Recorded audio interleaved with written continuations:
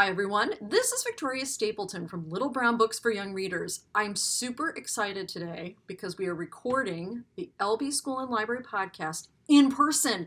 I know, nature is healing, and so is technology along with it. I have the very great joy of being at the Public Library Association conference in my very beloved hometown of Portland, Oregon, and with me immediately next to me, vaxxed, boosted, all healthy and fantastic.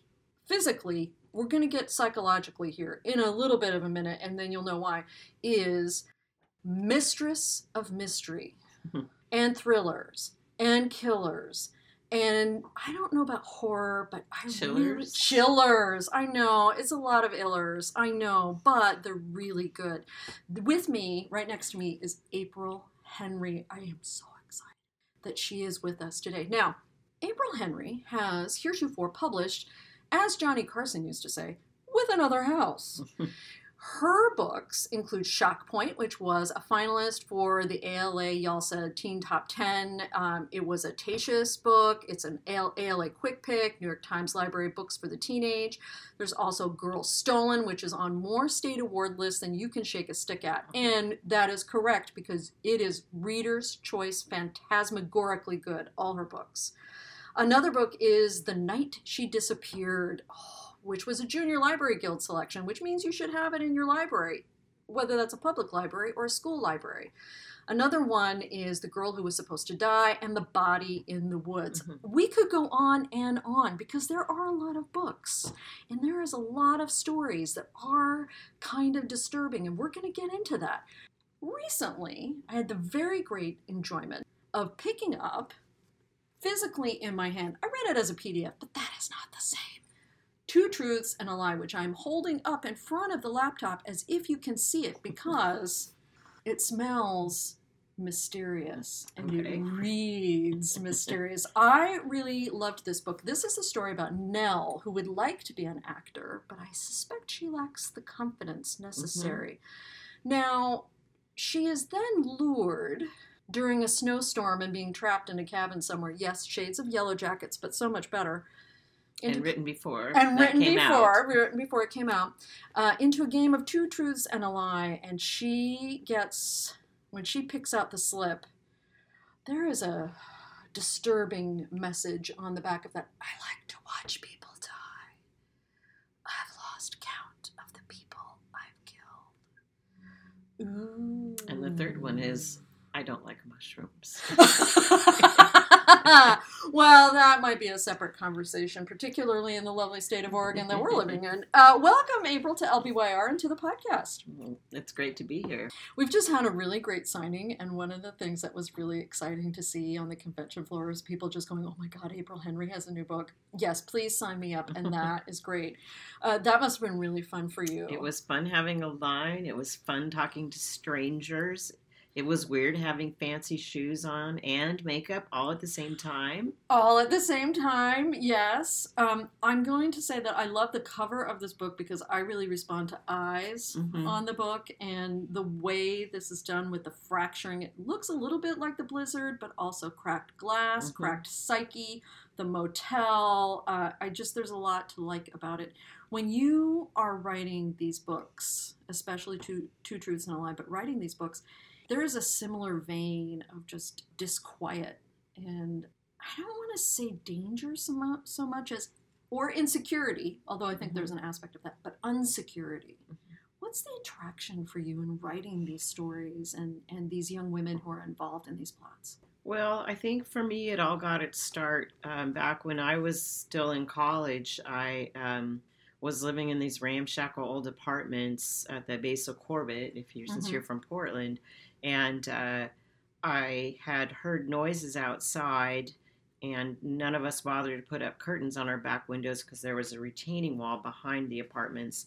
So that was only about a foot away. So there's no point spending money on curtains. You didn't need to. And I heard rustling, and I was doing these Jane Fonda exercises because it was so long ago I was doing those. And I didn't think anything of it. I thought there were raccoons back there. And it wasn't until I was in the shower that I heard someone forcing open my kitchen window. And I turned off the water and you never feel more vulnerable than when you're naked in the shower. And I was staring at a door that didn't close all the way because the apartment was so old, the door had warped, so I couldn't lock it. And the window behind me was too small to get out of, and it was painted shut. And I just remember this feeling of unreality.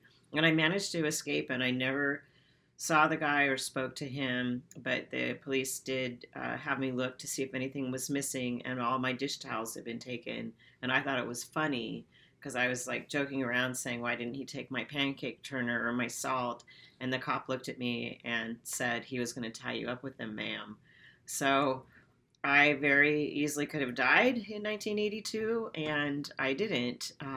But I think that has always made it. If I'm seeing a news story about a woman who's at an ATM and is kidnapped and thrown in the trunk of her own car, I'll think, well, what would I do? Would I think of anything clever to get out of that? Or if you read a story about a woman and an escaped prisoner breaks into her house and holds her hostage, I'll think, well, what would I do if I were in that situation? So I think in an odd way, it made me become a mystery writer because I'm always putting myself in the shoes of these different people and wondering what I would do. Oh, I had no idea about that. I would be cowering because, as all of you listening know, I am a chicken. This is true. This is known. But over the course of writing these books, sort of discovered a strange bravery within yourself, or has it equipped you in some way? Well, I feel like it has equipped me in some ways. Also, I do Brazilian Jiu-Jitsu, and I feel like that has helped take out some of my fear of physical confrontation and that I might be able to do something before they killed me. But I still feel like I could do something. I think that's interesting, thinking about Brazilian Jiu-Jitsu, capoeira, I think it's called. Capoeira is a different kind of martial art. Okay, different kind. Jiu-Jitsu is just like wrestling with choking. Wrestling with choking, okay. But thinking about your depictions of young women and that particularly vulnerable time of life, but also thinking about the particular expectations of young women that we, as a society, put on them of being nice, gentle, submissive, pretty, easy to handle, but then put in these moments of extremis, let's say, where they're required to subvert all that. What is the attraction to you in mining that sort of theme? I think it's going back to the idea of could you do that if that were you? Could you change? Could you rise to that occasion? Could you figure out the clever way? And in my mind, there is always a clever way. Like, I took a class a few years ago where we learned, it was basically an anti-kidnapping class. We learned how to get out of duct tape and rope and zip ties and how to pick your way out of handcuffs and locks. And it made it now that if I ever see a movie where some girl's in a basement and she's been handcuffed to a rusty old pipe, and I think, well, you know what? There's something she could do. Like, there's probably an underwire in her bra that she could use to pick her way out of those handcuffs, or she could use her belt buckle, or she could break her glasses and use the metal piece. I just think now that I wouldn't just be like, oh, this is too bad, now I'm going to die. I would try and do something.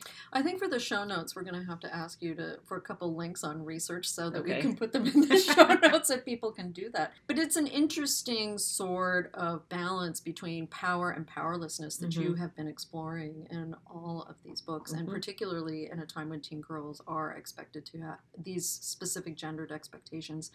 What is fascinating to me about Two Truths and a Lie is the additional performative element of Nell wanting to be an actor, and that's a different type of treading that power versus powerlessness, and the sense of, does she have the ability to inhabit those roles? And in the beginning of the book, she doesn't feel that she has it, and she feels like she's much better backstage or running the lights or doing costume changes, making scenery, that even though she wants to be an actor, she feels like that's not her role, that she's not any good at it. And then over the course of the book, she comes to realize that she does have skills. What was that additional sort of thing of thinking about performance, the performance element, particularly teens who are at that age feeling their way into their adulthood, and I know we talk a lot about authenticity and realness, but, a little bit more putting on those adult clothes, so to speak. For me, it was like I'd been wanting to do this story about people stranded in a hotel, and so I actually asked on Facebook, what do high school teams travel for?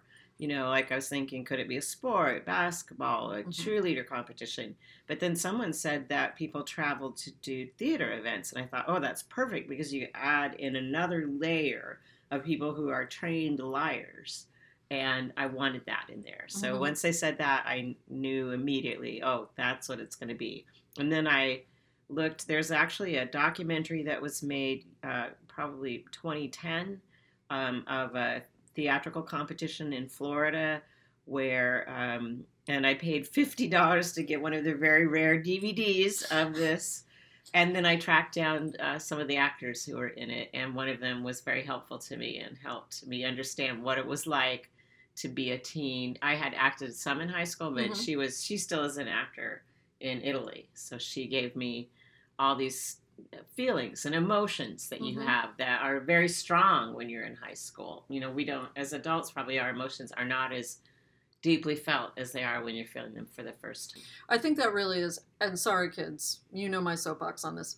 Poor April has not heard this soapbox, I don't think, but thinking about the hallmark of YA, we talk about it as a coming of age story, but it's really more a psychological virginity, psychological morality that you're exploring there of, working without a net for the first time, and the sense that the consequences are real this time. Looking at Nell, what are some of the consequences that she's grappling with that you found particularly interesting to depict? Let's see. I haven't been asked this question before, so I'm going to have to think about it for a second. Oh, it's like she's attracted to this one boy, and it takes her a while to see maybe the people that you're first initially attracted to are not as good for you as you thought. So there's that sensation. There's the feeling of whether you're going to go behind your teacher's back. If they just said you absolutely can't do something, but you feel you need to do it, would you still do it? There's the feeling of, are all adults trustworthy? Which they're not. And so are you going to trust this person, or are you going to think, all right, do they have another agenda going on? So those were some of the things I was playing around with. Also just she's on her own. The excitement, I remember the excitement of being at a hotel without my parents when I went on a choir trip in high school, and just the thrill and the danger, and there's all kinds of possibilities that could happen. Yeah, that first teen trip away from your parents. Yes. Yeah.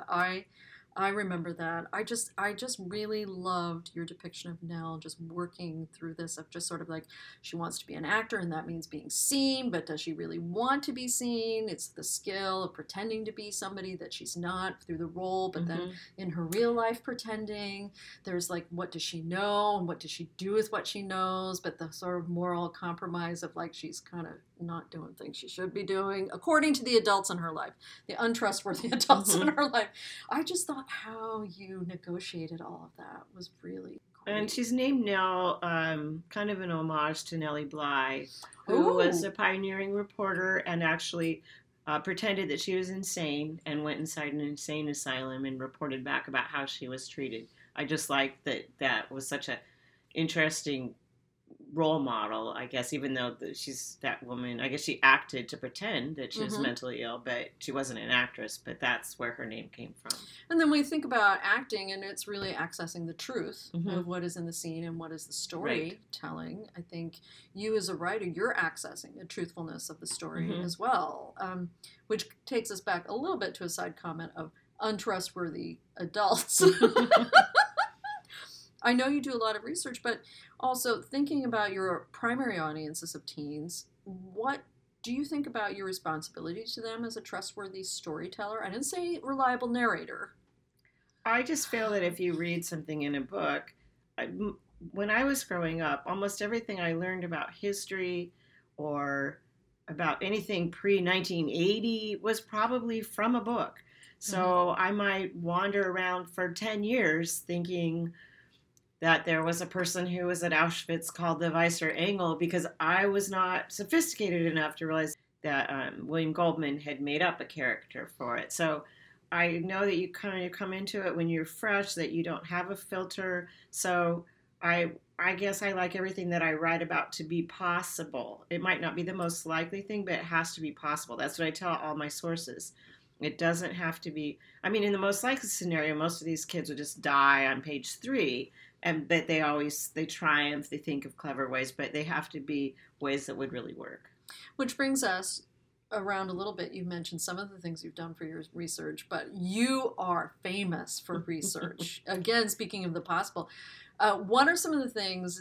Okay, first of all, let's talk about some of the things you did for researching this book, and you mentioned the DVD and speaking to the actors. What are some of the other things? Well, and then we're going to get to some of your other books okay. and the other steps that you have taken in the name of verisimilitude and Okay. possibility.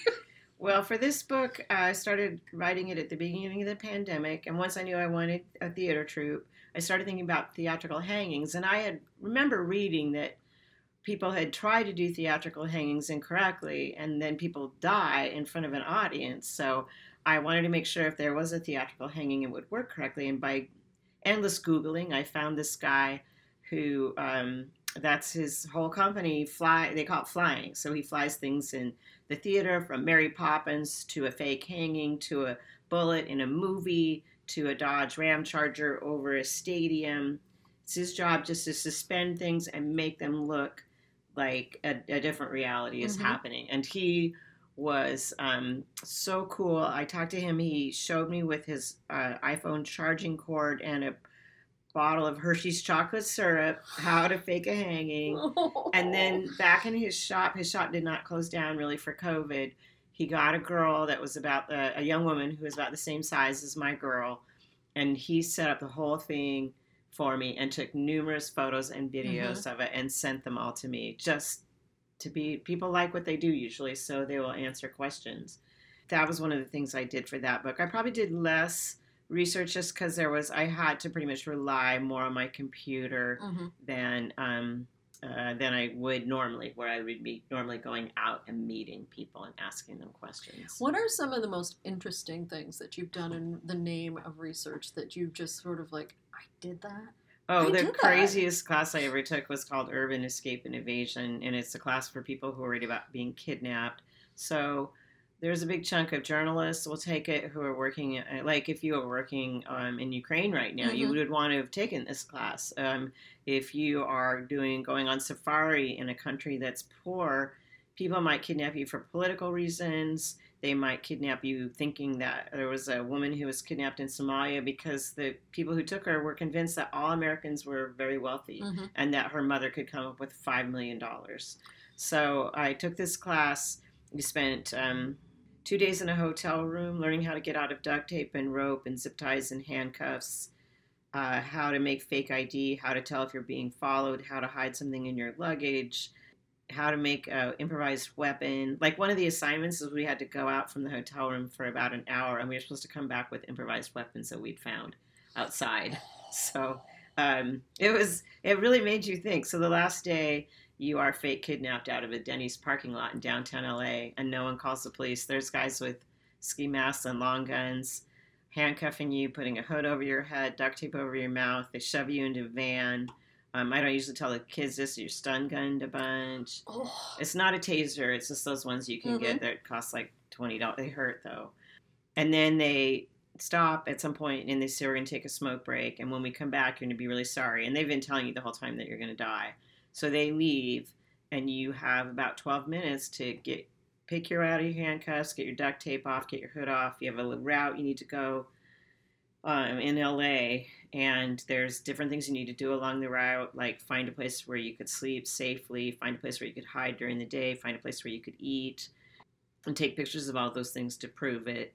And there's 10 hunters that have a photo of what you were wearing when you went into the van, and they're looking for you, and they know the exact route you're going to be on, and you have to figure out how to walk past them without them noticing you. And they partner you up because you do have to get people to give you rides. There's no way to do it without that. So I think the theory is that the serial killer won't kill both of you or something. But so I took it with another writer, but it was actually super frightening when we were doing it. I was just sweating buckets the whole time. If you think people are looking for you, like someone talking on a cell phone who casually glances at you, you end up staring at them thinking, oh my God, it's one of them. And they stare at you because like, why is that lady staring at me? And then you're like, yes, it's definitely one of the hunters. Oh. But we were not caught. It was very, very scary. It's only fun later when you think about it. But when you're doing it, it's frightening. Well, we are in a hotel room that there's a Denny's sign right outside, Uh-huh. and I was thinking about going to get the home run breakfast tomorrow, and I will not be Well, doing I that, don't think listeners. you'll be kidnapped out of that parking lot.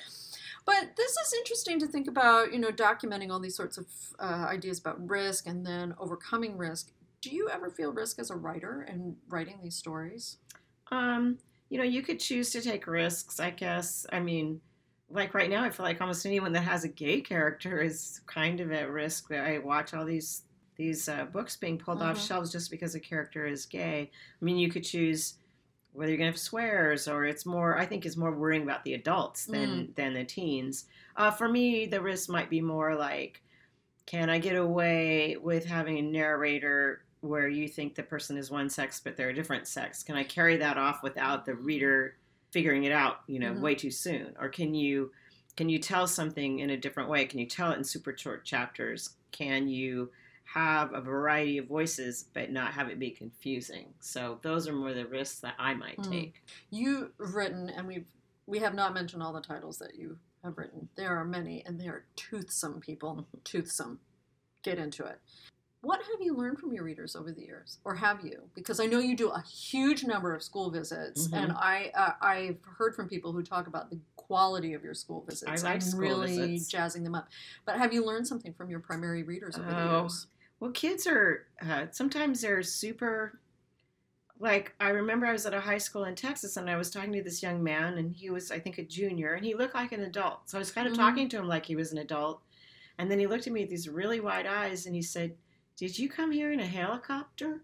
And I'm like, oh, they look adult, but sometimes they're not adult. And then a lot of kids out there have gone through something awful, and they'll come up and tell you about it. And it's very hard to know. Like, I remember this one kid was like, I used to live with my mom, but she abused me. And then I moved in with my grandma, and she abused me. Now I live with my great grandma. And since I found hip hop, I don't cut myself as much. And it's really hard to know what to say back to that. Yeah. I said, I'm glad, that you like hip hop.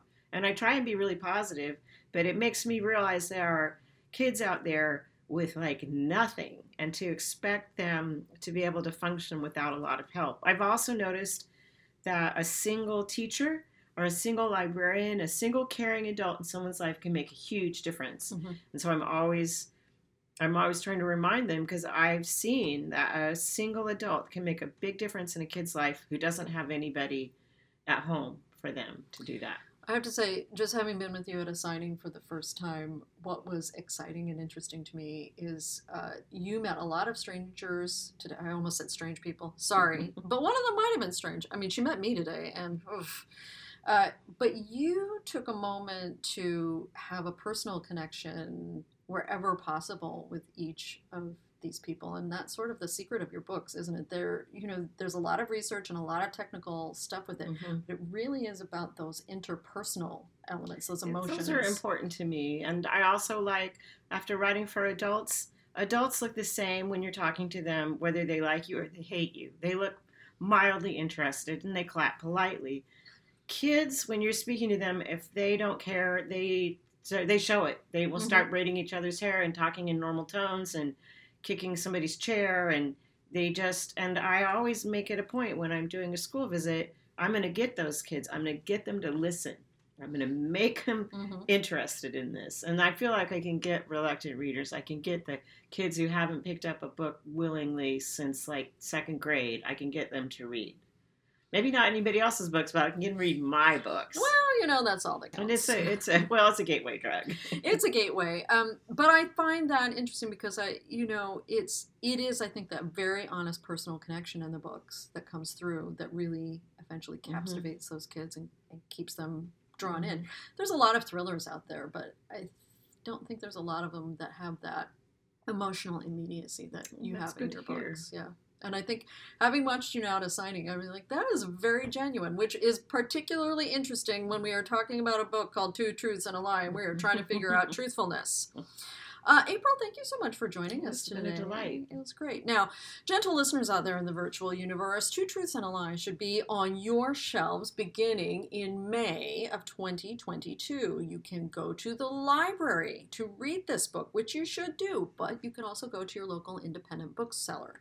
Now, to encourage you to enjoy this book, we are pleased to leave you with a small excerpt from the audiobook of Two Truths and a Lie, written by the master of mystery, thriller, chiller, killer from Little Brown Books for Young Readers and Christy Ottaviano Books, April Henry. Thank you so much for joining us. Thank you. Okay, guys, get ready for that sample, and we'll see you soon. Bye. Shotgun! I shout as Mrs. McElroy pulls up to the curb. Through some mysterious magic known only to her, Mrs. McElroy has been able to wheedle use of a school district vehicle this weekend. Normally only the athletic teams, we theater kids lump them together as sports ball, get that kind of support. So we'll be traveling to the theater competition at the state capitol in style. That is, if your idea of style is a tan minivan. No fair, Mom, Raven pouts. The nickname got started last fall after I brought in treats to help make the week prior to opening night, better known as Hell Week, more bearable. Hey, the adults always sit in the front seat, Adam says, opening the back gate. All 5 of us try to jam our suitcases into the small luggage space until he takes charge. As Adam fits all the suitcases together like puzzle pieces, something soft and cold dots the tip of my nose. I look up. Flakes are falling from the concrete gray sky. With a grin, my best friend Min tips her head back and sticks out her tongue to catch one. Maybe I look anxious, because Adam says, "Don't worry now," as he slots a backpack into a gap. "It won't stick.